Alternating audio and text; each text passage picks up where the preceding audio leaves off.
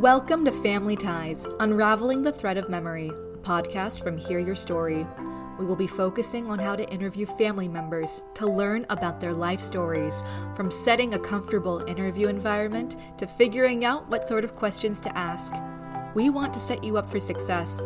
After all, it can be a daunting task. Each episode will cover a different facet of the interview, giving you a few minutes of advice each episode. Today, we will be focusing on navigating difficult and emotional questions. First, create a comfortable environment. Like we did in the first episode, we want to build trust and comfort between us and our interviewee so they feel safe while discussing potentially upsetting information with us.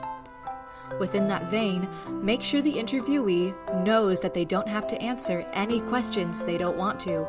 They have as much agency and control that you do in this moment and can create boundaries when they need to.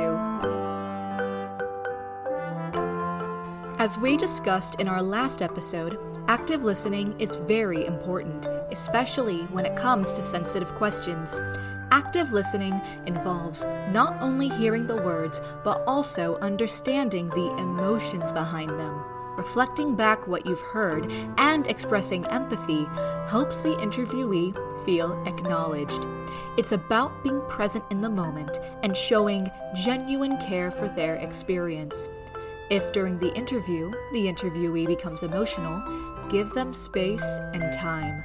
Sometimes a brief pause or a change in direction can help ease the tension. Always prioritize the well-being of the interviewee over the interview itself. You've now worked on navigating emotional subjects. You've learned how to hold space for emotional or difficult questions and have the tools to deal with them as they come up. In our next episode, we'll be focusing on how to record the interview.